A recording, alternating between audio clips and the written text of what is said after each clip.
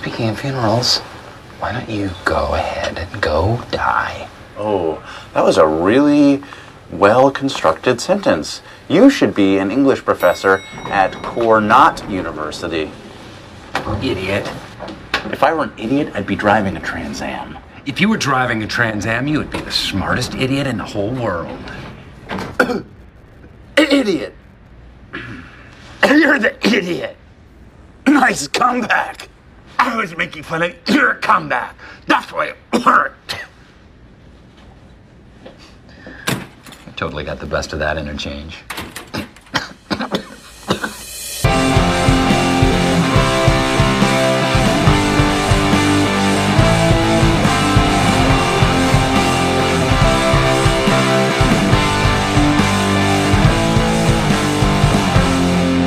Say what you mean. Hello and welcome to this week's episode of Say What You Mean. I'm Jeff. And I'm Jake. Oh, Jake. It has been a week. It has been a week. It's been a weekend. It's been bananas. B-A-N-A-N. And over here looking like Jeffrey Dahmer. I've lost my glasses, so I'm having to wear this backup pair from Stanton Optical. Stanton Optical glasses. I'm Rise Jake. Dude, these look awful. They're so embarrassing. Especially having to manage at my work, walking around with these. Yeah. Kind of undercuts my ability to be a imposing figure. With those guns? Hell no. Oh, yeah. No, Dahmer had the line across the middle. Oh, is that what it was? Yeah, so that's the only thing you're missing. Mm-hmm, the reinforcement arm across the top. Yeah. Actually, maybe he did have some style without him after he was in prison. I don't know. This just got dark. Yeah, let's not talk about serial killers. I love reading about serial killers. But on that note, I watched that Netflix Efron one? Yeah. Okay. Have you seen it? No, I watched the tapes. Yeah. The tapes were good. They were good. Tapes were really good. And then the movie, at first I was upset with it because it almost in a way kind of glorified him. Right. But then you go and you read, and I wish they would give some sort of disclaimer at the beginning because it makes much more sense, is that the movie was made from his wife's perspective. Oh. So yes, it's going to look like at times because she was kind of in denial about his everyone kind of was. And so at times it looks like he's being glorified, but it's from her the whole movie is from her perspective. Yeah, they should have put a little note at the beginning. Yeah, that it made it seem that I'm then once I knew that, I'm okay, the movie is good in its own right. But I heard it was I was talking to Dimitri about it, and he was like, it's almost more like a love story. But if it's from her perspective, that's kind of interesting. Yeah. Yeah, because the tapes did talk about a little bit about her and how she was at first in denial, but then started really seeing some behaviors or attitudes where it was this dude may be the Ted Bundy you're looking for. Yeah. Yeah, I haven't really had any interest in watching that just because I've done research and watched the tapes and other documentaries on him, so it was just why you don't really need to watch the movie. Corny movie. Yeah, it's not great. And I mean, Zac Efron does a good job. Okay. And Lily Collins does a good job as well. It's well acted. I'll probably watch it either way. Yeah. But I was just waiting to hear other people's reviews. I don't know why I'm asking this, but I'm going to ask it because I don't care. But just without spoiling, you liked the end of Game of Thrones? I do. Interesting. Yeah.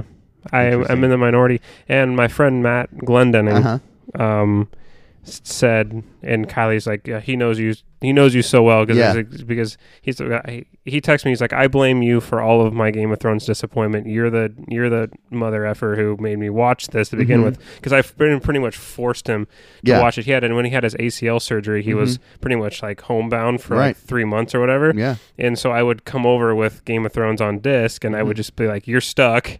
We're hanging. So you're going to watch this. That's awesome. So I got him hooked on it. And at the Red Wedding, he stopped. He's like, nope, I'm never watching the show again. And then he picked it back up. And so he didn't like the ending. And so when I said that I did, he's like, of course you did. You like it because everybody else doesn't. Just because he always calls me this all I am is a contrarian, which I don't know if that's a completely fair criticism. Right. I think I do have contrarian qualities. For sure. I wouldn't say that I'm naturally a contrarian, Mm-hmm. but I did like the ending, which is definitely in the minority. I don't know if it's in the minority, but there's definitely a very loud group of people who are very against the ending, which I find interesting. And I almost wonder how much of it is anger because it didn't end the way that you personally wanted it. So therefore you were never going to be happy unless you were the one writing the ending yourself. Right. Or you just didn't really pay attention to the show from the beginning and you just jumped on the bandwagon like a year ago, binge watched the entire series, and then because it didn't end with one of the main characters winning, Yes. you didn't like it because it didn't make sense to you. Hmm. Because it did make sense. All of the major plot points of the last season made sense in context and fit within the narrative of the show. Of the whole show. Of the whole show. See, so as you know, I haven't watched a single episode, Mm-hmm. but I think, and I know how it ends. That's too bad. Well, dude, you can't go on the internet. I know. And That's what sucks. because I Because don't. anybody trying to watch it now is going to, that sucks. I couldn't imagine not like knowing how it ends. Right. Yeah. But like with How I Met Your Mother, I knew how it ended. Mm-hmm. So maybe when watching the show Oh, that's a good point. and knowing how it ends, Yeah. I'll pick up and appreciate little nods that are leading to, or little plot points throughout that will make sense to the ending ultimately happening. You know what I mean? Mm-hmm. But that's why I appreciated the ending of How I Met Your Mother. That's why I liked it, because throughout I saw little things, especially in that last season or last two seasons, that they were hinting at that because I knew what happened, I appreciated those little nods during them. Yeah. So then when we got to the end, I was like, oh, that was so great how they did that earlier. But these people like you, if you've been watching from the beginning years ago, Yeah. I guarantee you a lot of people have forgotten, unless they've recently binge watched the whole show again, they've forgotten little elements that the show has showed throughout Yeah. that maybe alluded to this ending or make this ending make sense. Well, not only just that. You didn't even have to read it that closely for most of these major plot points to fit. It wasn't like you had to notice some small Easter egg in season 3 Yeah. that released 7 years ago. It was, it really wasn't out of. Honestly, I really don't feel like it came out of nowhere. It was. Yes, there are legitimate criticisms about the pace Right. of the last two seasons That's what I've because heard. they cut down the amount of episodes. But then even in that, gosh, I went back and watched some of the episodes like in the middle of different seasons from earlier when they had the 10 episode seasons. Those were only like 42, 43 minute episodes. All of the episodes except for the first episode of this last season were well over an hour. Oh, wow. So even though it was only 6 episodes, you add 20 minutes, you go add like 20 to 30 minutes on top of what was a normal episode length back in season 3. You really had almost an 8 or 9 episode season in terms of just overall screen time and content. Yeah. So it really was, I mean, yes, it was that rushed. Really, the only thing that would have saved it in terms of pacing would have had to have been if you had just you added another season. Yeah. And then HBO just didn't want to budget. I don't know if HBO just didn't want to budget for that. They were ready to wrap it up. I don't know. Right. But there is legitimate criticism about the pacing, especially, and it started early in season 7 when that was the first condensed season down to 7 episodes where the map, and the first indication that the pacing was going to be an issue going forward was because the map just kind of shrunk because the amount of time it took a character to get from one place to another on this vast map was happening much quicker than it had in earlier seasons. So like someone traveling from Winterfell to King's Landing took an entirety of a season almost earlier. They show all that? Well, it's the travel as somebody's going through. It don't really show it because there's so many characters that they're cutting to that it doesn't feel like there's like this slog that you're like having to watch this person just pointlessly travel. Right. But it takes like Arya and the Hound almost an entire 2 seasons to get all the way back to like the twins. That sounds miserable. It's not miserable. It does work. Yeah. Because they're 2 really fun characters that play off of each other anyway. And Arya's story arc is fantastic. But yeah, I just once the it seemed like the map shrunk because of the amount of time it would take to get places.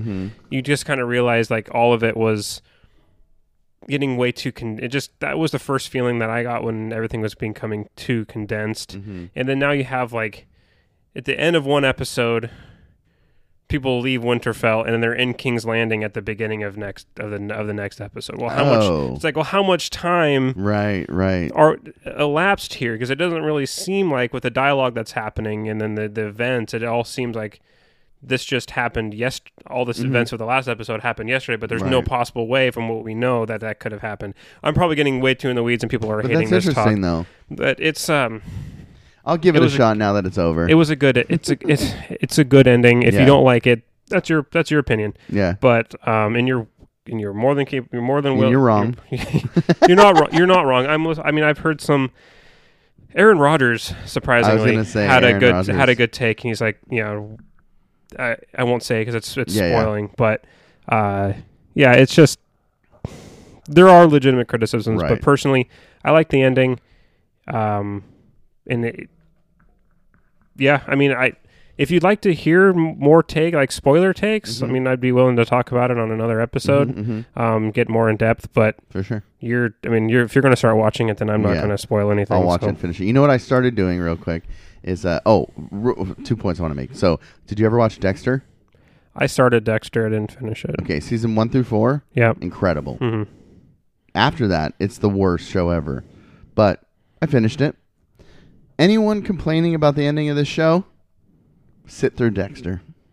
That's what I hear. I heard Dexter ended awfully. It is the worst ending of any show I've ever seen. Isn't it when he just gets in a boat and drives off into a storm? I'll spoil it. I don't care. His sister dies. Yeah. He has to kill his sister because she's dying anyways. But I'm pretty sure this is the ending. I'm trying to remember. But so he's a serial killer who kills killers. And it comes to the point where his sister is dying and he has to pull the plug. So it's he's killing an innocent person. So then there's a hurricane coming for Miami where he lives. So the world starts closing in on him and everyone starts putting the pieces together that Dexter might be a killer. He's a police officer. Yeah. He's a forensic specialist for the police department. And so the world starts closing in on him. They're figuring out, putting the pieces together that, holy crap, maybe Dexter is this killer that we've been looking for years. So he gets in a boat with his sister's body that he stole from the hospital, and he drives into the hurricane. That sounds like an awful... But don't worry, because then afterwards, they cut to Lumberjack Dexter, who now lives in Alaska. In solitude. Wait, so he survives the hurricane in a little rinky-dink boat that he drives into a hurt. Okay. So, yeah. Would you have been fine if he had just died after driving into the hurricane and it was the part being in Alaska that ruined it for you? I don't think so.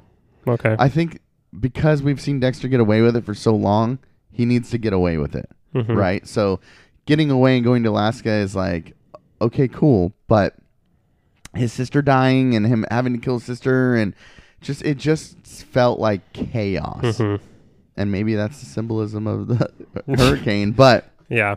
A lot of those, it's interesting you bring that up because I watch a lot of those top 10 lists from Watch Mojo and Looper and What Culture and stuff. And all of them have Dexter's ending as one of the worst, if not the worst ending to a major show when they do their top 10 worst show endings. It's always mentioned as one of the worst. How far did you get into it?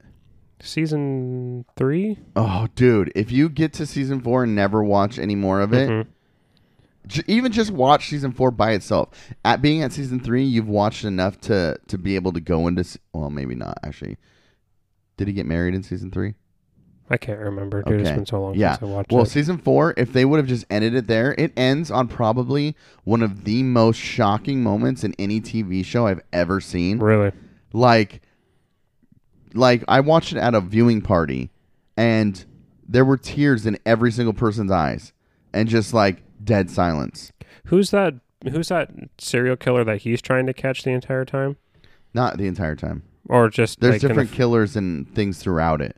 Okay. Yeah. But like the first season, what was that guy? Ice Truck Killer. Ice Truck Killer. Yeah. Okay. Who was his brother? Oh, it was. Okay. I forgot. God, Yeah. it's been so long since Dude, I watched that. It's freaking great. But season 4, it's just like all of us were just jaw dropped in the room. Like we didn't even know what to say to each other.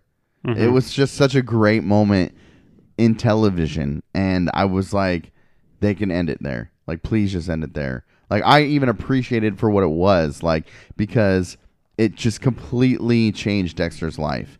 And then, which I liked, but then you see what happens after that big moment. And that's the rest of the show. And it I sucks. think I heard. Yeah, that's don't when- say it. Yeah, okay. Don't say it. It's amazing. But with that said, I've told you before that I've never finished The Office. Mhm. We talked about it last week. Yeah. So I started watching it. Mhm. And, dude, like, I know Office is like, you know, Friends, everybody loves Friends. Yeah. Office, everybody loves The Office. But, wow. Steve Carell is incredible. It is. It's taken me almost 3 kind of watch throughs to really like appreciate his genius. Because when the first time you watch it, you hate his character because he's annoying. Right. The second time you watch it through, you start to kind of pick up on Mhm. some of the idiosyncrasies, and they're almost lovable. Mhm. The third time through, the shit that he says that you just don't even pick up the first Yes. time, you start just cracking up at Yes. some of the things he says. So I started watching from the beginning because I've never finished it. I've always gotten to the wedding at Niagara Falls and then stopped there, which That's I my told you. favorite episode. So after that point, I've never watched after that, but I'm in season 3 right now, and I can't tell you like how many times Michael Scott says something, and I'm like, I'll look at Jen and go, "Oh my God, I cannot believe they played that on TV." I know some of the things he says, like involving homosexuality and Racism, like, yeah. women, I know. like, oh my God, it's so bad, and it's uncomfortable but hilarious Mhm. because there are people who are like that and Yeah. say things like that. And dude, him as an actor, I was talking to this with Alan last night. We were texting about it because he posted like greatest actor on television, and I text him. I'm like, he posted on his Instagram story, and I'm like, dude, I was just saying this to Jen the other day. Like, he's so good. He's so good because when you're watching him, I'm not watching Steve Carell. I'm watching Michael Scott. Mhm. It's amazing. So I'm excited to keep going. But those first 2 seasons. No, I just started season 4 last night. First 3 seasons are so good. You know who's the most interesting, like polarizing character Hmm. on that show? And it's obviously not Michael Scott, but Pam. Some people really hate Pam's character. Huh. I could see that. I know people hate Jim as well. But I really love at the end of season 3 when Pam just becomes this badass and is like, I'm just going to start saying things now. Mm-hmm. And she just starts telling everybody how she feels. Yeah. I like that version. Mm-hmm. But Karen, I can't stand. Oh, yeah. See, I liked Rashida Jones on Parks and Rec. Right. But I did not like her character in Office. in The Office. No. I don't like her at all. Mhm. But I think she's almost out of the picture, so. Yeah, she leaves pretty Yeah. quickly. Yeah. So that's one more show. I'm gonna go through that one, and then now that Big Bang's almost done, I should probably finish that show. I never even started that one. Oh, it's silly. I love all that nerdy stuff that they talk about: video Yeah. games, comics, all that Mhm. stuff. I watched most of it. I think more than half of it. So the second half, I haven't really. I kind of got. I wonder Too if far I behind. almost wonder if it. I mean, I don't know, but do you think it's had kind of a How I Met Your Mother, kind of a How I Met Your Mother effect? Maybe not effect is the right word, Mhm. but it just overran its course. I think it's one of those shows, and this is the problem. Okay, with How I Met Your Mother, what is great and that you have talked about multiple times is like it rewards people who have been watching from the beginning. Mhm. There's little jokes and continuity throughout it, right? Yeah. And I feel like Big Bang is one you can drop in on any episode and then just watch it and forget it and then move to the next one. There's like some broad stroke storylines Yeah. of Leonard and Penny or Wolowitz and his wife or whatever, you know what I Mhm. mean? But overall, it's like you could just drop in any episode and just move on. Where I feel like How I Met Your Mother, you need to watch it from beginning to end to see the journey of Ted. Mm-hmm. You know what I mean? Yeah. Because if you dropped it in a random episode, you don't know where that takes place in the story of getting to the mother. Sure. You get what I'm saying? Yeah. So I don't think it compares much to it in any way, but I don't know. You say it overran its course, but you were watching it live, weren't you? No, How I Met no. Your Mother? I was watching it live after season 6. Yeah. See, for me, I like it because I've watched it as one. You know what I'm saying? Yeah. I don't know. Yeah, we don't have to get into that. But Another show, real quick, is Life in Pieces. Have you seen it? no. Oh, it's so good. So, I suggested it to a friend, and he didn't like it. So you might not like it. People might not like it, but I think it's a great show for just. It's a show about family.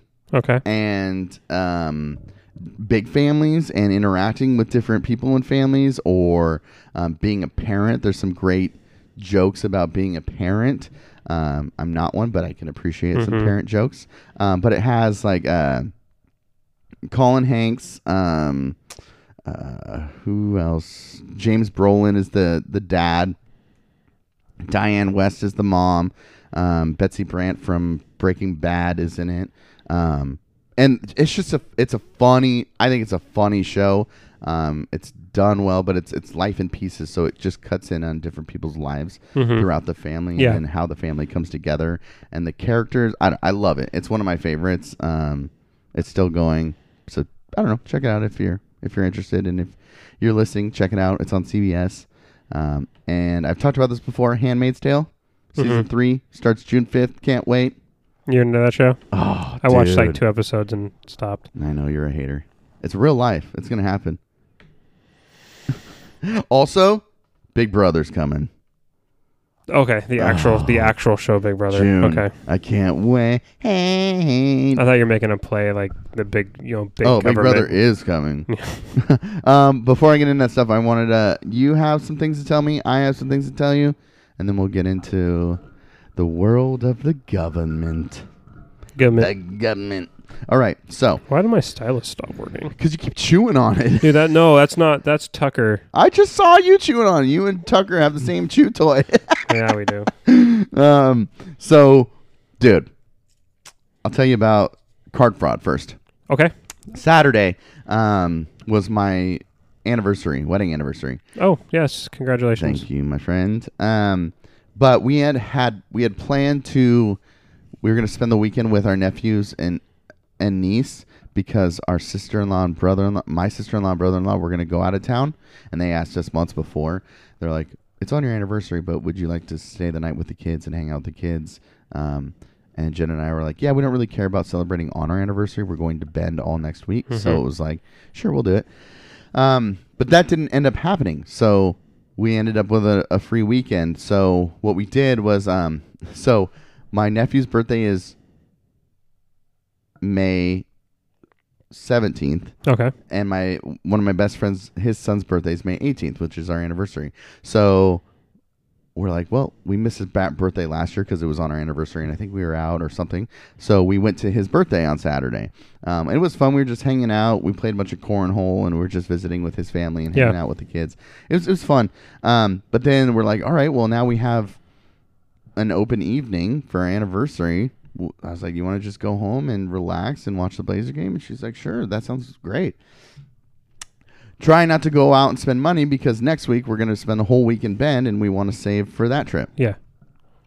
So we're sitting there and we're watching the game, and Jen is just so... I told you we're a ridiculous credit score before we started recording. It's insane. Yeah. But it's because she's always just like on top of things and checking things, and she just randomly during the game was like, I'm going to check the bank account. I'm like, okay. And it was like all of a sudden a charge of like $80, $100. And she's like, we have 3 like random charges. And I was like, what's going on? And she like, it was for Sky Kart, Go-Kart Arena in Tigard. It's amazing. If you've never been, they go fast as hell. I've had people have gone that love it. Yeah. So it was like $80 for there. And then $100 and something for Cheesecake Factory in Clackamas. Jesus. And then How do you spend $100 on cheesecake? $100 Lyft or something like that. It was like $100 Lyft charge or something. So I'm just like, gosh, dang it. So she's like, I don't know what card it is, so I'm going to cancel both our cards. And I was like, that's fine. So she cancels both, and I was like, you know what? Just to be proactive, I'm going to call all three places because they're all local. So I call Skycart, and I'm like, hey, guys, there's an $80 charge on our card that was done fraudulently. So is that the right word? Fraudulently, yeah. Yeah? Yeah. I had to say it in my head. To fraudulently. And they're like, oh, okay. Do you know the last four of the card? And I was like, no, we don't know what card it was. And then he told us because he could see it, and which was Jen's card, not me. So he's like, yeah, it was $80, and I was like, oh, well, like, did they come in? He's like, it was done online, and I was like, fucking smart motherfuckers. You know, like, that was a smart move. So they bought he's like, it looks like they might have bought like a gift card online. So he's like, I'll see what I can do, but, you know, there's not much I can do on my end, but, you know, thank you for letting me know. And I was like, for sure. So then I call Cheesecake Factory, and I'm like, hey, there was a fraudulent charge from our card. We didn't come in. They're like, oh, yeah, it looks like it was done online. I'm like, gosh dang the internet. So I was like, all right. So then, you know what? This pisses me off. I tried to call Lyft. They have no phone number that you can call. You can only email them. Oh, of course. Yeah. That's so annoying. That is super frustrating. So I email them. So everything was everything at that go-kart place. Yeah. But you have to like check in though, right? Well, if you buy a gift card, you come in with your gift card. Okay. Right? So but they can't track the gift card number? Well, check it out. Okay. So then I email Lyft, and I'm like, hey, this was used not by us. I've never used Lyft before. And then they email me back, and they're like, oh, we're going to need, I'm sorry that happened. We're going to need the exact amount. We're going to need, I can't remember what else, the name on the card or something like that. And then a screenshot of your bank account where the charge was. I was like, so I did it, but I like cropped it so they didn't have the number in it because I don't trust these freaking corporations, Big Brother. So I did all that. We had to go into the bank to like get new cards and to file it. That's just such a fucking hassle. It's the worst, dude. You feel all violated, right? So we get in there, and the Skycart, they'd canceled the gift card. Oh, really? Yeah, they'd got it quick enough that we're like, here's the charges, and the lady at the bank was like, no, Skycart's not on here. And I was like, yes, they got it before they could get it. So I was like, that was pretty cool. That made me happy. But so then we dealt with that anniversary night. Then we had to deal with, I'm not going to get too into it, but the Blazers lost. Yeah. And then, so yeah. So then Sunday. We're kind of bummed out about what happened. Blazers lost. Got fraudulently attacked from our bank account. So she's like, you know what? Like, let's just hang out today at home. Maybe let's barbecue up some burgers tonight. And I'm like, that sounds awesome. So we're hanging out, and Jen's mom comes, and she's like, hey, Antonine's horse is dying. And we're like, what? So we like look out the windows, and you can see the horse is in the middle of the pasture just It's not one of these three. No. Okay. It's over there at her grandma's house where her aunt lives. As long as it's not bold as brass. No, not bold as brass. The celebrity. So they're over there, and she's like, yeah, it was Sky. They're like, Sky won't get up, and she won't move. She had something wrong with her stomach or intestines. Like they were all binding up. She had some like crazy disease. She was in a ton of pain. Couldn't move. Had they known about it earlier? Or? No, I don't think so. Oh, so they're like, they're gonna call the vet and see what's up. You know what I mean? So I'm this is mid-afternoon, early afternoon. So I'm watching them, and there's a bunch of people around the horse, and they're trying to like ease her and take care of her and like see if they can get her up. So then, finally comes time, I'm out cooking burgers out front, and I look over, and they got the horse moved over by the house, and I can see them, but she's just laying down. There's a bunch of people over there, and so a bunch of people leave, right? I can see cars because they come up past my house, and they're all driving down the road, and they all leave. And I'm sitting there, and I'm cooking the burgers. Bam! I just hear a freaking gunshot. And I'm just like, That's how they decided to I euthanize go, it? Was that a gunshot? And I was like, wait, no fucking way. So I come around the corner of the house and I look over and there's just this man standing over the horse crying. And I'm just like, what the fuck? Dude, it was like the movies. The gunshot goes off and for a second I go, was that a... Wait. And the birds got this flock of birds in the field got scared and flew off. And then the horses on our property started bucking and freaking out and neighing. And I'm just like, holy shit. And I look over and I'm trying not to stare. Yeah. Because this is obviously whoever this is mourning. And I'm like, and I'm just staring in disbelief around the corner of the house, looking at this person who's now standing over this house. And Jen's in the kitchen, and she sees me through the window, and she didn't hear the gunshot, but she could tell by my face. She just goes, she looks at me and mouths, "Did they shoot it?" And I was like, "Yeah." And she was like, "What?" So she comes outside, and she looks out the window, and she's like, "I think that's my cousin." And I was like, "Oh." And she's like, oh my gosh. So then we talked to her mom later. Apparently when she talked to the vet, she's like, there's almost no way to fix what's wrong with its intestines. It's gonna die. It's gonna be almost $1,000 for us to come in out there and euthanize it because it's such a big horse. It takes so much chemicals to euthanize it or put it down. And they're like, it'd probably be cheaper to shoot it. And I was like, holy shit. So her aunt was like, all right, I'm going to do it. And everyone's like, no, fuck no, you're not doing it. You're not doing it. And then her son, Jen's cousin, was like, I'll do it. I want to do this for you, Mom. I don't want you to have to go through that. So he did it, right? But they didn't tell him what happens to a horse's body when it dies like that. Just, this is too graphic, sorry, but both ends just emptied. And he just sat there and it was so just you could feel the death in the air, dude. It was gnarly because he just stood there over the horse and just, I could hear him crying from my house. And then he squat down and bent over and just had his hands, his head in between his knees. Just it was crazy, dude.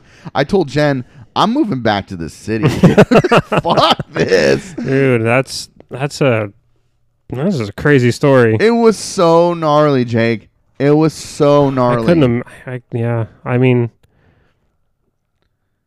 guess a bullet's cheaper than $1,000. Right. Gosh, well, it'd be so hard. You have to pay to have it hauled off, and that's a shit ton of money too. A shit ton of money. Yeah. And I guess in this area, there's only within a 3-state area, there's only one guy who's known to pick up the bodies and haul them off and dispose of them properly. And I guess recently his trailer had broke down, so he was out there for a day, the horse, just waiting for this dude to get his trailer and everything ready to come get the horse. But wow. Crazy. And she had this horse for 20-something years. Wow.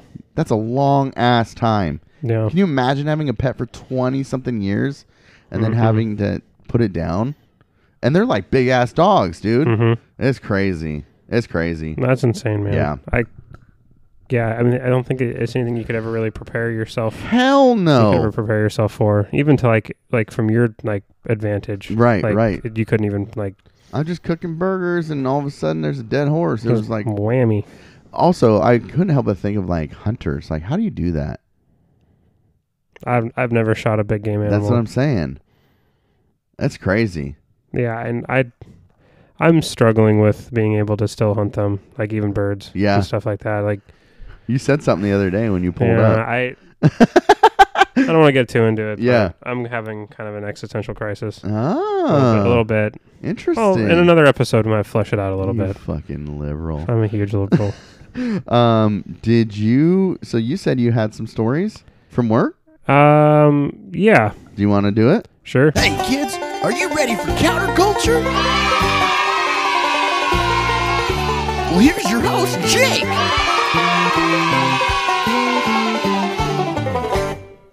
Hello, and welcome to this edition of Counterculture. Yay! Yay! Everybody can rejoice. It's back. No more Blazer talk. Yeah. Anyway, so those of you who have been following along with my work journey, I have been kind of moved into quasi-management at my place of work, which is a sporting goods store. If this is your first time ever listening, I work primarily at a gun counter. I sell firearms. So this is kind of where this whole counterculture thing has come from. Anyway, so I'm just going to tell some stories of what has happened recently at the gun counter, and me as like in a management position, kind of getting you get the things you don't see otherwise, right? The people who call for managers. Oh, like I've been wondering about that. And so Yeah. I keep waiting to really have that one real bad customer. I haven't quite had it yet, but yesterday's conversation might have been one of the strangest I have ever had in my entire life. And that was Just in your life? in my life. I don't know what prompted this gentleman to call. He called for the manager. Yes. Okay. Called specifically for manager, and I had to do a spot duty yesterday because the guy that was supposed to be closing went home early. Yeah. And I was working at the hunting counter, and he said, I need you to take over management. And Okay. it's like, okay, whatever. So I'm sitting there in the office and reading for school, and I get a manager line 1. So I pick up line 1, and it's this elderly gentleman On the phone? On the phone. Okay. So this elderly gentleman on the phone, and he gives me his name, and he's like, I need your opinion on something. I'm like, okay, Uh-oh. like that's odd. So he goes into this story about how 20 years ago, back in 1998, he was an avid shopper of Fisherman's Marine and Outdoor, but he since stopped fishing has hence stopped shopping at Fisherman's Marine and Outdoor, even though he was one of our first. He says he's one of our first customers ever back in the 70s and 80s, and because he was scammed. And he said he was scammed by Fisherman's Marine 21 years ago over a fishing derby. And he proceeded What's a fishing derby? like you go out and you fish, and then if you catch the biggest fish, then you win the derby. Okay. So he said that Fisherman's Marine back in 1998 had a fall Chinook derby where it was throughout the entire fall, and it was on a weekly basis. So people would you have to bring in a gutted fish, and we still do this. You bring it into one of the 3 locations, they put it on a weight scale. It has to be gutted already, and then we record the weight and take a picture, and if you win, you get a prize. Is it based on weight? Based on weight. Okay. You get the prize package. Whatever it is. It's usually rods, reels, whatever. So this guy goes, he goes, the first week I brought in a fish that was 39 pounds. That's a big Chinook. And he says, I brought it in 20 minutes before closing that night on a Sunday. So that was the last day, the last 20 minutes of that week's period. And I was told I had the biggest fish at the time. They took the picture, and I left. I called the next day because I didn't receive a call from Fisherman's, your store, so I called them, and they said, someone came in 10 minutes after you with a fish that was 2 ounces heavier. I'm like, okay. And so he goes, the next week I bring in a 44-pound fish, 20 minutes before closing. And I didn't receive a call on Monday, so I called back, and they told me once again, someone had brought in a fish that was bigger than mine 10 minutes after I left. And he just starts going off, man, on the story about how he's like, I'm not lying because I'm a godly Christian man. I don't lie. I have the pictures to prove it. And he asked me, he goes, so what's your opinion on this? Dude, what am I supposed to have an opinion on something that happened 20 years ago? Yeah. It's just, dude, you waited 20 years to call about this? And now you're the representative of the entire company. Yes. And he's like, what's your opinion on this? He's like, I just feel like I was scammed, and as I've gotten older, it's just not right. It's just not right, and I think something should be done about this. Dude, this guy's just sitting at home, just stewing in this. Enough to call you. 21 years after the fact that this guy is calling me, wanting an apology for something that nobody who, not even the same ownership. Right. So what'd you say? I was just, I said, sir, I apologize if that's the way that it happened, But he goes, well, of course it's the way that happened. I have pictures.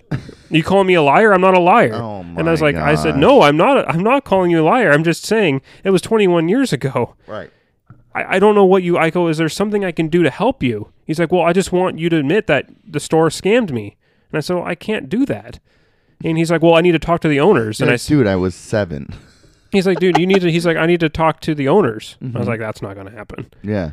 And he goes, he's like, well, why not? And I said, well, because it's not even the same ownership group. And he's like, well, I was told by the head manager at the time who later quit Fisherman's because of all the scams that you guys were pulling on people that I was scammed. And I said, who? He's like, his name was Mark. I'm like, well, you have a last name? Yeah. It's just nobody. He's like, so what's your take on the store today? Like, are you guys still running the same practices? Like, what the fuck would I even admit that? if we were doing that, why would I admit it to you right here? Yeah. Oh yeah, dude, you got us. Yeah. We're still running shit. We're still running those same scams. We were waiting for you to catch us. And then he goes, well, I said, sir, like, how much did you feel you missed out on? And he goes, thousands of dollars. Thousands. And I'm like, I said, sir, we're still running a very similar instructor fishing derby right now. It's a weekly spring Chinook derby, and it's maybe $75 worth of stuff. Mm-hmm. I said, I don't know what kind of derby this Say, was, I'll but give you what you were owed from that time without inflation. I just couldn't believe it. This was 20, and this went on for 20 minutes. 20 minutes. 20 Jake? minutes this went on for. You have homework. I do. I got a store to manage. Yeah. But it was just, I could not believe it that this guy sat around for 21 years to the point where it just got to the point where he had to call. Did you talk to anyone about that? Other managers? No, I was the only one. So I told him, he's like, well, I need to talk to somebody who's more. He's like, I'm clearly not getting anywhere with you. Okay. Yeah. And so he's like, I need to talk to somebody, and if it's not ownership, who do I talk to? And I said, well, you can call tomorrow and talk to my the head manager, Tristan. Pass the buck. So he's like, well, okay, well, I'll call him tomorrow. And I was like, well, okay. And so Is that today? That would have been today. So that happened. I'm interested yesterday. to see if like any other managers have like, oh, we know who you're talking about. Or was this the first call after 21 years? He says that this is the first time he's ever called. He did tell me that. He's like, he waited 21 years to say something. I wonder what prompted it. Wow. Just on a Tuesday. Yeah. On a Tuesday. On a Tuesday in 2019. About I'm something over it. that's I'm something that done. happened in 1998. I just, Wow. man, how could you? He's like, the key thing that got me was he said, as you get older, this stuff starts to not sit as well with you. And I feel like that's the opposite for most people. People get over stuff as they get removed from it. For sure. So it's like, dude, this really bothered you that much over like, he's like, well, I've won 15. He's like, I've won 15 fishing derbies in my life. I have all the pictures to prove it. So I'm a good fisherman. Right. I just want to let you know that I'm a good fisherman. So therefore, it's not out of the realm of possibility that I could have won these. So I should have had 17. I should have 17 plaques on my wall. I was like, man, you just need to get over that. I feel like if, like kind of, stemming off what you're saying as far as like, as you get older, you get over things like that. But also like, as you get older, if things like that bother you enough, you kind of come to terms with like the next time anything like that happens, I'm going to address it immediately. Yeah. You know what I mean? You're going to figure it out right then. Like maybe 20 years ago, he was a little more passive and was like, oh, I guess either I'm getting scammed, which he seems like he feels like, or like, no, I'm not going to stand for this. Prove it. You know what I mean? Yeah. Address it right then. Not say, as you get older, it burns harsher. Yeah. You know what I mean? Yeah. I don't know, man. That's weird mentality. I don't know, man. It's like you've given us our punishment, right? You swore you would never shop at Fisherman's again because you said you were scammed. You haven't, and as far as I know, in 21 years, ever come back in our store. So you should have started like. So what more do you like? What more do you want? Like you said, I feel like I was scammed. I'm never shopping with you again. Right. I'm never spending a dime in your store again. He misses you. Why can't it just be that? Why isn't that just the end of it? Yeah. I don't know. That was just odd. You should have started telling him about like sales you guys are having. Well, then we got like both my main manager and I yesterday Yeah. got yelled at by this guy who says that we're out to get him because he parked in a handicap twice. So he came in the first time and he wanted to park in the handicap parking spot, but he says that our UPS truck was parked in front of our store and was blocking the handicap parking spots because somehow that's our fault that a UPS driver parked in front of the handicap parking spot. So he had to wait 10 minutes to park. I'm sorry. That's unfortunate. Yeah. You guys parking enforcement? Yeah. I mean, which is weird because I've never seen UPS park in front of our store. They always go to our loading dock in the back. Right. Right. I don't, whatever. So he said he notified the cashiers and then was upset because the cashiers seemed like they didn't care. And because neither Tristan or I had heard of it when he called the second time means that they didn't pass the word along. So he was really upset about that. So he wanted somebody to pay for that. And he says he has severe PTSD, which if he does, I mean, that's awful. I hope he can recover from that. But he says he's 100% disabled because of his PTSD. And so the next time he came in and parked, which was a couple days ago, he got a ticket for having expired tabs while he was parked in our handicap parking spot. So he says that because he got upset about the UPS thing, we're out to get him. No way. And wants us to pay his ticket for having expired tabs because it's our responsibility that he didn't have new tabs. I don't know what his logic came from, but he wants Fisherman's to pay his ticket because he got it while he was parked in front of our store. This was over the phone. I got him one time and my other manager got him another time. Oh my gosh. What'd you say? I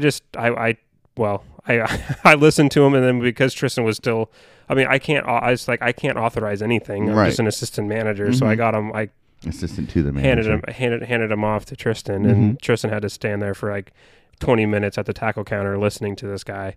And he's like, well, if you'd like me to advocate for you in any way possible, like, I'm really sorry. Like, maybe you should call UPS and ask them why their drivers are doing that. Yeah. And not, what can you do?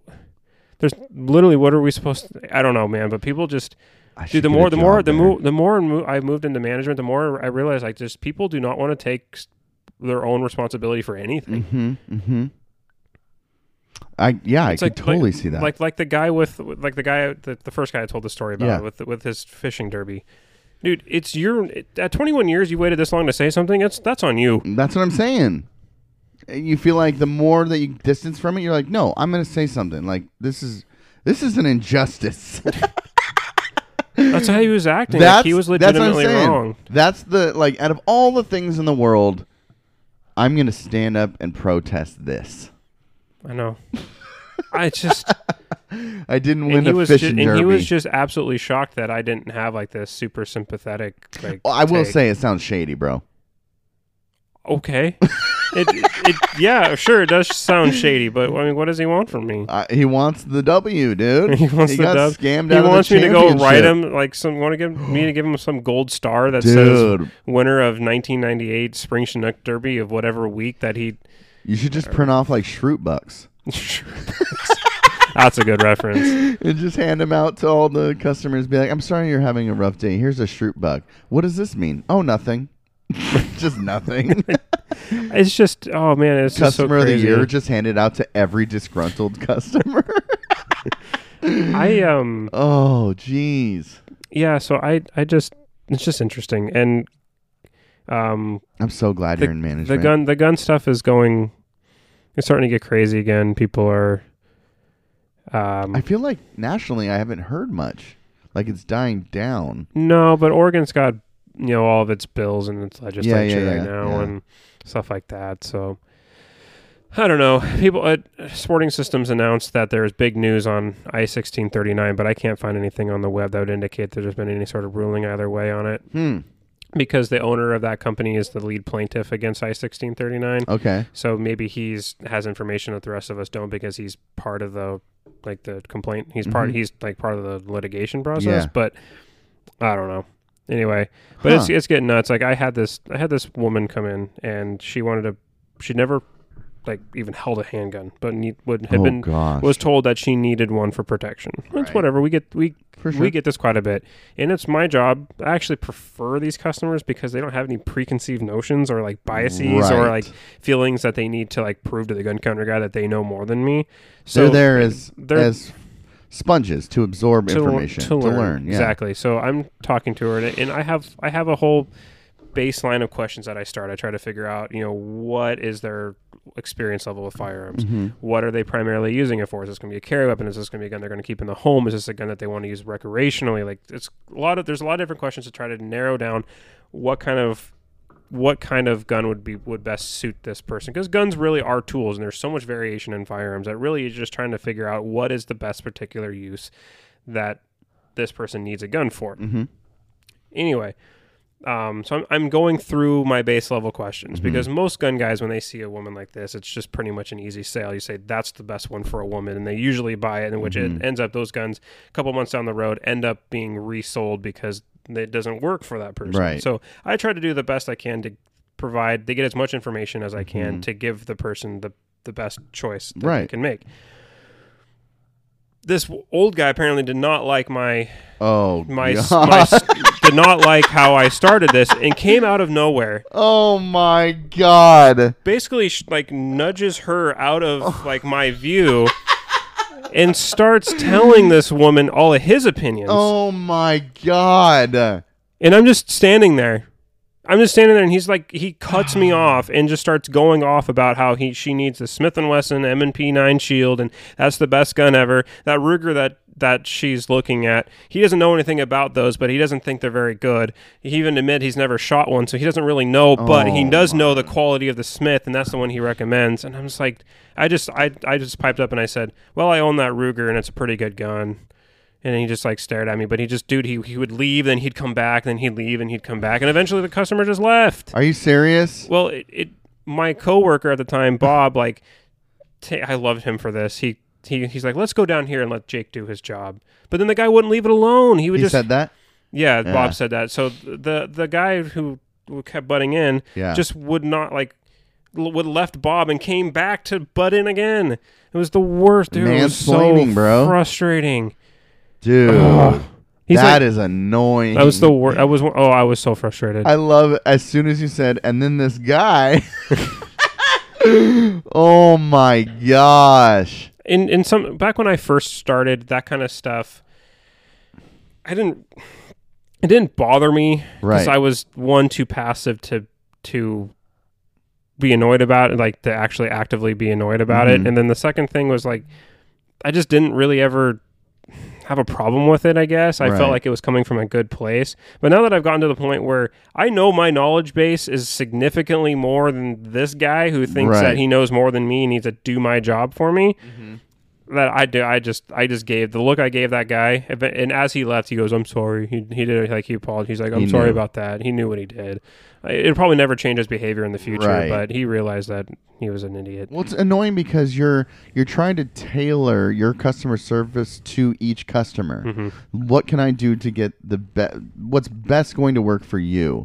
And then this guy's going to come out of nowhere and tell you what's best for you. Yeah. The women that come in by themselves without like a male companion to help them. So a lot of times it's like we get elderly women who come in with like some old guy down the street that she knows that says he's going to set her up. He's going to set her up with a gun because usually it's like a widow. Right. And so she feels like she needs a gun for her protection. She's living alone. And that's great. And like the old guy will come in, but then the old guy just has all of these preconceived notions on all of this stuff, and he's like, "Oh, they need a 45 to spin them like a top." And really think about this. This is an elderly woman, probably with arthritis. She's not going to be able to handle and function a full size 45 handgun. Like, just think about that. Let's actually try to figure out what this person needs, and have her look at different things. And okay, it might be a wimpy 380, but she can at least handle it. And 380's not wimpy, dudes. Get over your 1950s. Yeah, that's weird. Yes, ballistics back in the 1950s were not as advanced as they are today, but today, like, the 380 cartridge is significantly better than it was 30 years ago. Just putting those adjectives on a tool. That tool is wimpy. Come on, dude. What is best going to work for this person? Yeah. I'll tell you right now. A gun she can't function. Yeah. That's just going to get taken from her Right. if she ever had to use it, or something she's comfortable with. Yeah. Sorry. I've shot Go a ahead. little snub nose. What was it? 38 or something. Yeah. That thing hurt. Yeah. Those little like It people. punched my hand. Those people think like, oh, it's a revolver and they're super simple, so we should just default that to give that to a woman because Right. like women can't figure out how to run slides or That's or terrible. cycle magazines. That's terrible. But they don't. What they neglect to say to women is that these have a lot of recoil. Dude, so Jen's mom, her ex-husband, Jen's ex-stepdad was like, "Here, happy birthday," and he got her that snub nose 38 with the shaved It was a hammer. Yeah. And T-bird. so we went out shooting one time and they brought it and she's like, "Here's my handgun." Dude, that thing was a beast. And I think she got rid of it. Yeah, that's 90% of the guns that are sold to women end up that way because they're sold things. And it's either by the people they bring in with them to choose, Who know better. better, or it's the gun counter guy who sees a quick, easy sale and just sells whatever he's pushing. I like your approach is just every person, what's best going to work for you. That's how it should be. But then, yeah, I'm sure you have these like just people who just think that they know best. Well, because guns are attached to masculinity in a lot of ways. Yeah. So it's like men think it's their domain, so Right. therefore they got to explain to the women. Mansplain. Yeah, mansplain to the women like what's going to work for Yeah, you, yeah, and then they got just like, oh, it can't be a wimpy 9mm, like a pussy 9mm. It's Right. like, Right. you ever been shot by a 9mm? Yeah. Probably not. I'm No. assuming you haven't. So it's like, shut up. Yeah. It's going to do the job. You practice and you put the round in the right spot. Right. You'll be fine. That's the most important thing. Right. And what's gonna allow that person who using the firearm in a defensive situation, it's going to allow them to put the shot in the right spot. Right. Something they're comfortable with, or something that you think is macho. Yes. I'll tell you right now, shooting that 38, it was like if I was getting someone broke into my house and now I'm at an elevated level of fear and just adrenaline, you know what I mean? And now I have to grab that beast of a gun. I'm a pussy, so I'm going to call it a beast. But see, there I'm going. I'm attributing that pussy to me, right? So I grab it and like just being able to like handle that and then shoot that thing. I'm telling you, it felt like someone punched me in the palm of my hand. Yeah. With practice, I'm sure I would have been fine. But for anybody who's like never experienced guns and that's the gun you buy for home protection and say you're in that position, I imagine myself even being just like shooting that thing and be like, Jesus, say you missed the first time, you're going to shoot again. You know what I mean? That's another cannon you're shooting. Yeah. Yeah. Oh, one boy. of the reasons why I recommend shotguns for home defense and not handguns. Yeah. Yeah. Shotguns are with the ability to shoulder them. Yeah. Anyway, we don't have to get into we don't have to get into the mechanics and I don't know any of this stuff. but it's just it's so frustrating. I just don't. So annoying. And then she left. Yeah, she said thank you, and she said thank you for being patient with me and that guy. She said that? Yeah. Oh, okay. Good. So she acknowledged yeah. what was happening. That's good. But she said she'd be back in. Okay. I did recommend. I said, there are places around town that have rental programs. Oh. And I do this a lot. Like, forego just making a quick sale and being like, you know what? It sounds like you could really use some time on the range. Right. Figuring out what it is you're comfortable with, because what might seem comfortable in the store doesn't necessarily translate to the range. To shooting it. Like, the simplicity of a revolver sounds great, right? You just pop the cylinder, you load 5 rounds, you close the cylinder, you pull the trigger. There's no magazines you have to worry about, no slides the rack, no jamming. You have to worry about how to clear. It's just literally close the cylinder and shoot. It's simple. But on the flip side of that, as you found out, generally, especially small frame revolvers, are high recoil. They're not comfortable. They're not particularly accurate because they don't have sights. Right. So, I mean, and the point you brought up is really astute about ability to get a follow-up shot off if you need to. If you are so blown off target by the recoil of the first shot, you not having like if you don't have the proper technique of wrist control and all that stuff to keep your muzzle on plane, you're blown so far off the target. If you miss, that person's going to close that gap, because generally, per FBI statistics, something I generally like to point out, if you're engaging someone more within more of outside of 10 feet, Mm-hmm. you're gonna have a really hard time explaining to a district attorney why you felt like your life was in danger. Right. And generally, most defensive situations where people had to use force to protect themselves with a firearm happen within 10 feet. Mm-hmm. So sights really aren't that big of a deal, but Right. it needs to be something that you're comfortable with. Absolutely. So, anyway. Crazy. Well, thanks for sharing. Yep. I love it. It's my favorite. I want to come work there, or just like You don't. You guys need your own just reality You show. just need to. I've often said like I think I've even brought this up, but I want to write a book Yes. about being at a gun counter. Yeah. Oh, yeah. That would be so fascinating. All right. I have one story, but I want to get to what you have first, as far as the articles you sent me. Okay. So, what's up? Oh, are we? All right. Because I'm going to be gone all next week, let's just do one article that I have. We'll start with mine. And then next week, which we'll record back to back right after this, we'll get to your articles. Perfect. And talk about those things. Because those are a little lengthy, a little more dense. And mine isn't. I just thought it was really interesting. And I think you will appreciate just what it says. So hold on. Let me pull it up real quick. It was on Politico. Is that a good source? Politico? Mm-hmm. Yeah, Okay. it can be. The title of the article is DeVos Okay. The education secretary. equates lack of school choice with communist East Germany. Oh, okay. I'm gonna need some more of. Okay. Where is she coming from? So where is it? Let me find it real quick. So there's a lot of like comparisons that she and quotes that she uses with Reagan, Okay. which you see a lot with this administration. They like to cherry pick Reagan. Yes. Yeah.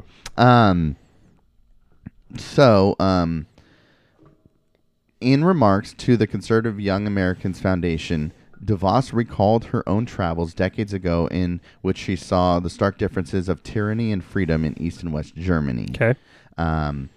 While the wall was reduced to rubble, there's another kind of wall that needs to be tearing down today. This wall is just as old and just as devastating to those who, through no fault of their own, happen to live on the wrong side. DeVos said she was describing a figurative wall in the United States that, quote, separates wealthy, powerful, or well-connected students from those who aren't wealthy, powerful, and well-connected.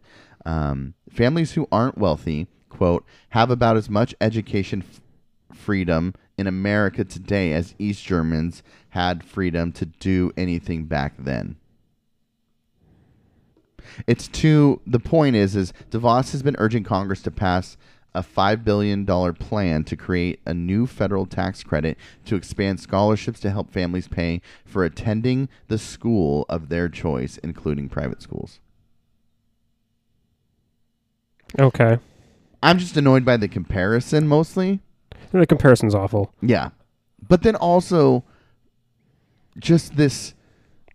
Of course you're going to like compare it to communism. Exactly. Yeah. But also just this... I'm just seeing this removal of funding and support in institutions and programs that have been used for decades. Mm-hmm. And then being reallocated to things that this administration thinks or views as more important. So this $5 billion plan for scholarships instead of the educational infrastructure. Well, it's rooted in this fundamental belief that the private sector has the ability to do everything better than the public sector. Right. They view the public sector as inefficient, and they say like, well, the reason why people are, I mean, I get where she's coming from. She's saying like, right. There's no school choice, so therefore you're an inner city kid who's in a poverty area.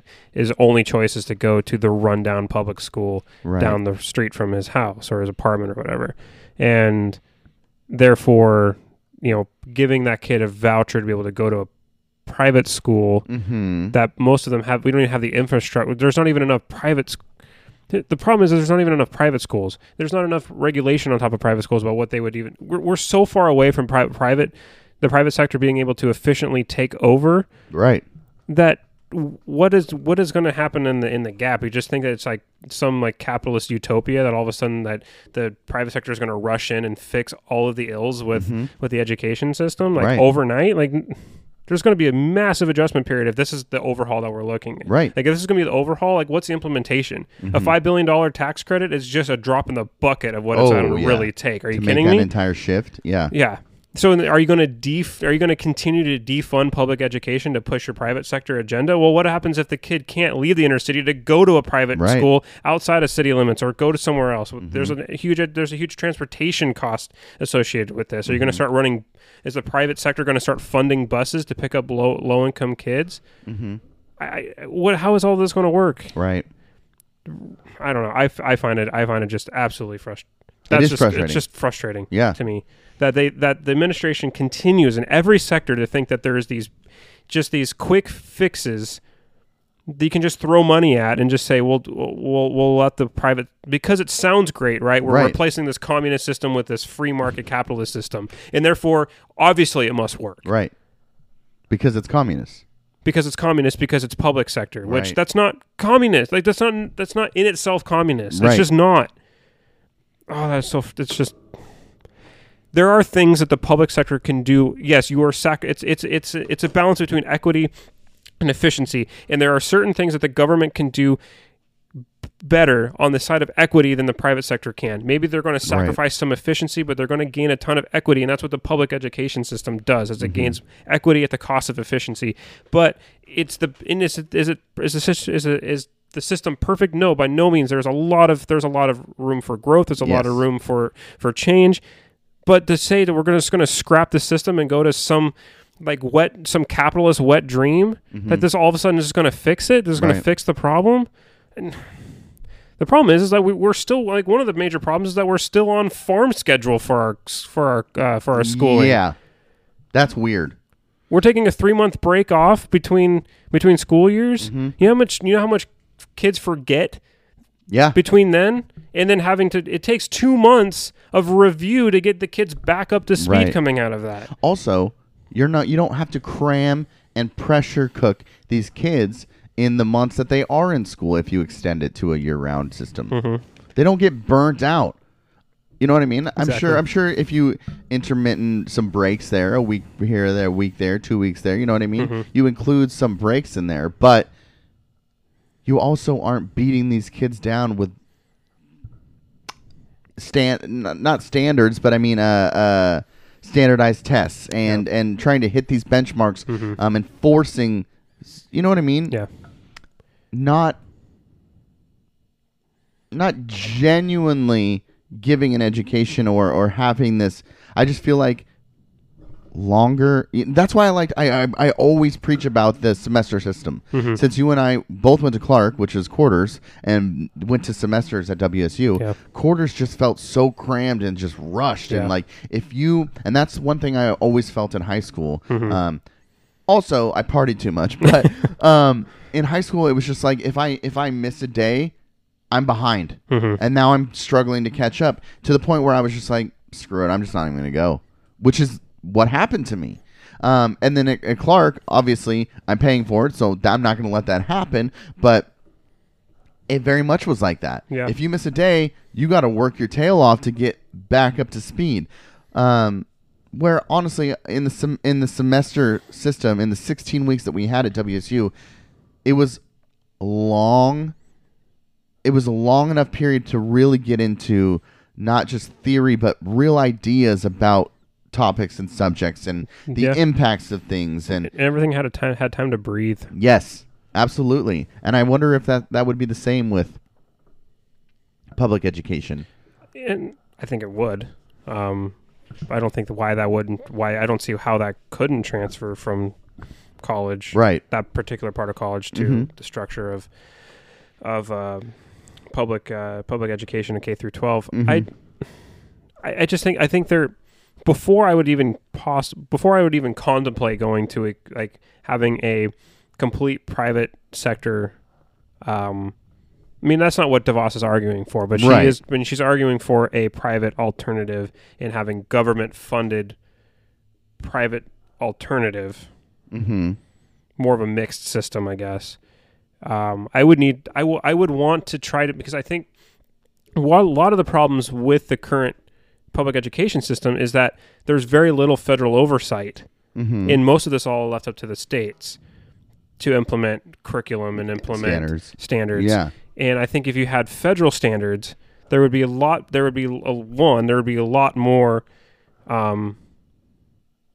I just think the students would be better prepared because there'd be just more oversight. I think when you get the problem with having states be the decider of curriculum and standards is that you get 50 different standards and curriculum. If it was federally if all of these standards were brought by the federal, you would have one standard and one curriculum. Right. It's much. Right. I think that would be much easier to assess. Much easier to make changes when need be. Right.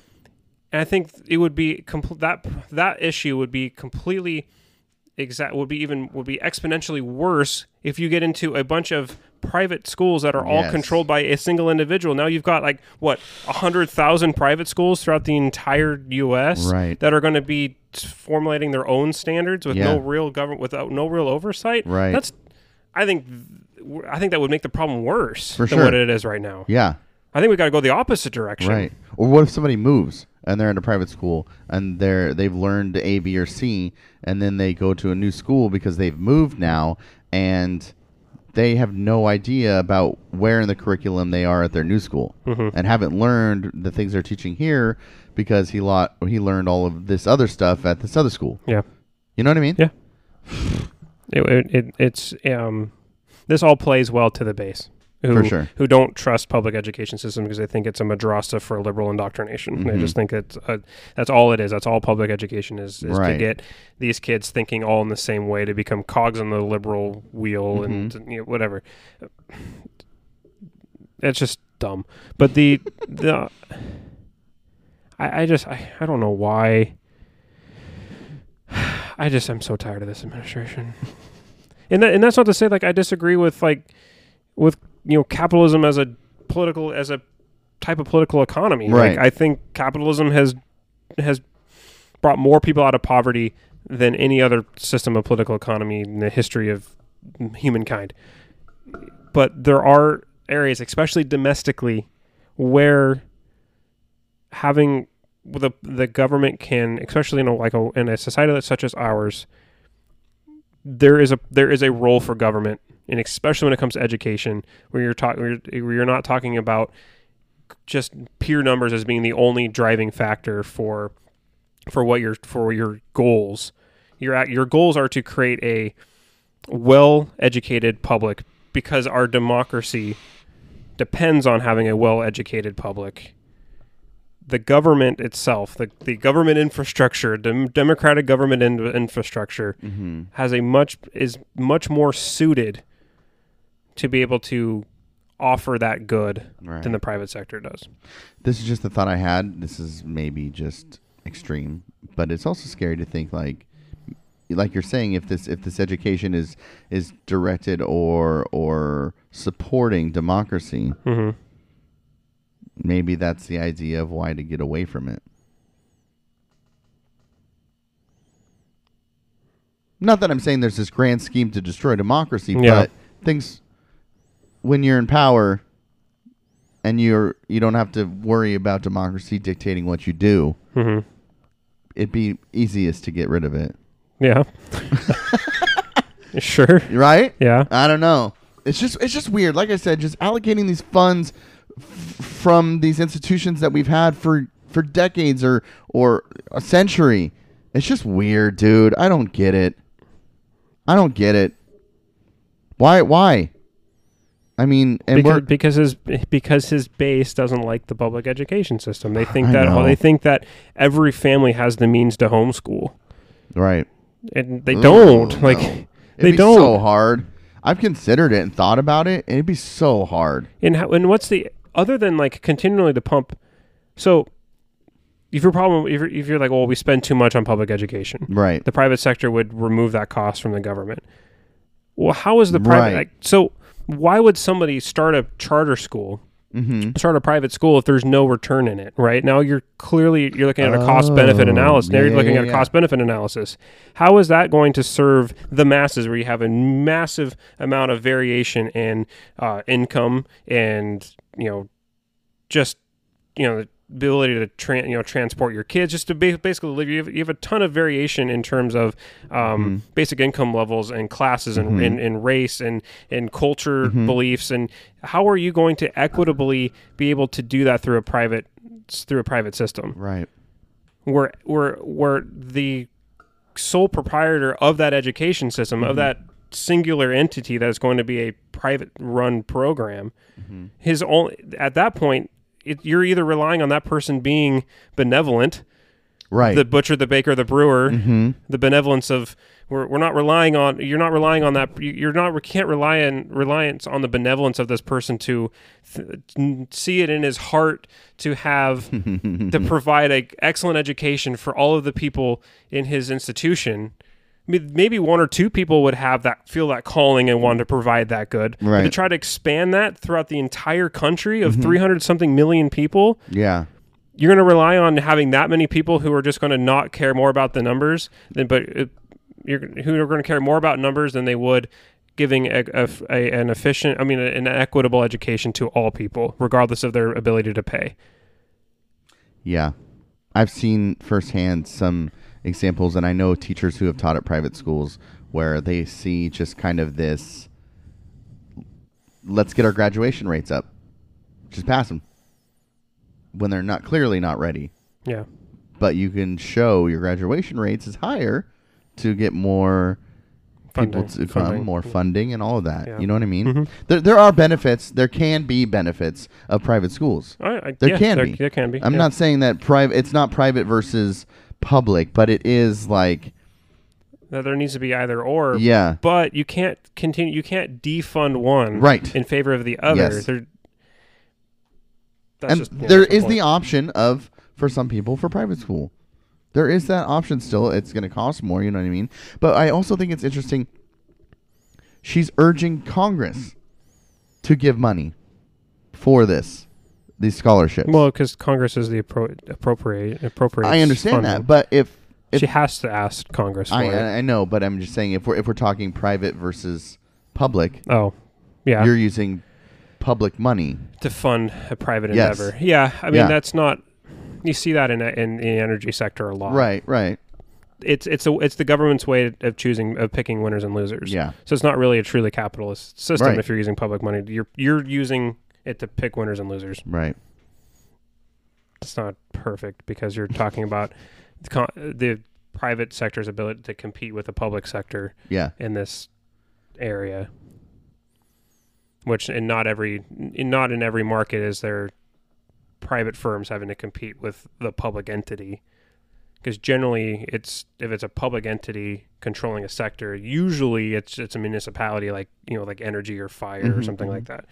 I mean, just think so transfer this thought of private versus public to something like the fire department. Okay. So you're going to privatize the fire department. So Right. the only way that you get, if your house is burning, the only way the fire department is going to show up is if you paid your monthly fire bill. Yeah. Okay, well that's not equitable. We believe that the fire department should come here to put out my fire if my house is burning down. Right. I pay my taxes and stuff like that. I should have that benefit. Mm-hmm. That's socialism. Well, but we hold now in today's society, Yes. the general psyche of the current American believes that they have a right for the fire department to come and put out their fire if their house is burning down. Police department. You have the right to use the police. The roads. Yes. So that costs money. Yes. But it costs a hell of a lot less than if you were having to pay a private fire department to come. Yeah. A monthly fire bill or a monthly police bill. Yeah. The public can yes, it costs money. Right. The general American, most Americans receives more benefits on average than they pay in taxes. Yeah. I would imagine that's true. So there is going to be some negative externalities when it comes Yes. to that. But we all benefit a lot more by having these public entities. Yes. In the public school system falls in that. Yes, it's not perfect. It's not. Yes, it needs reform. Yes, it does. But to completely skeletonize it to the point where it no longer works, to force people to then to go to your idea of a private, you're doing the country a massive disservice. Mm-hmm. And you can argue about that on both a moralistic ground, which doesn't have as much legs, as purely just just a political economic stance. Yeah. All right. Well, that's it for this week. Sorry to get a little fiery. No, there. I knew you would. That's why I brought it up. Thanks as always for listening. We'll be back in 10 minutes. But for you guys, it'll be next week. So thanks for listening. Share if you like it. And follow us on social media. Bye, guys. Bye.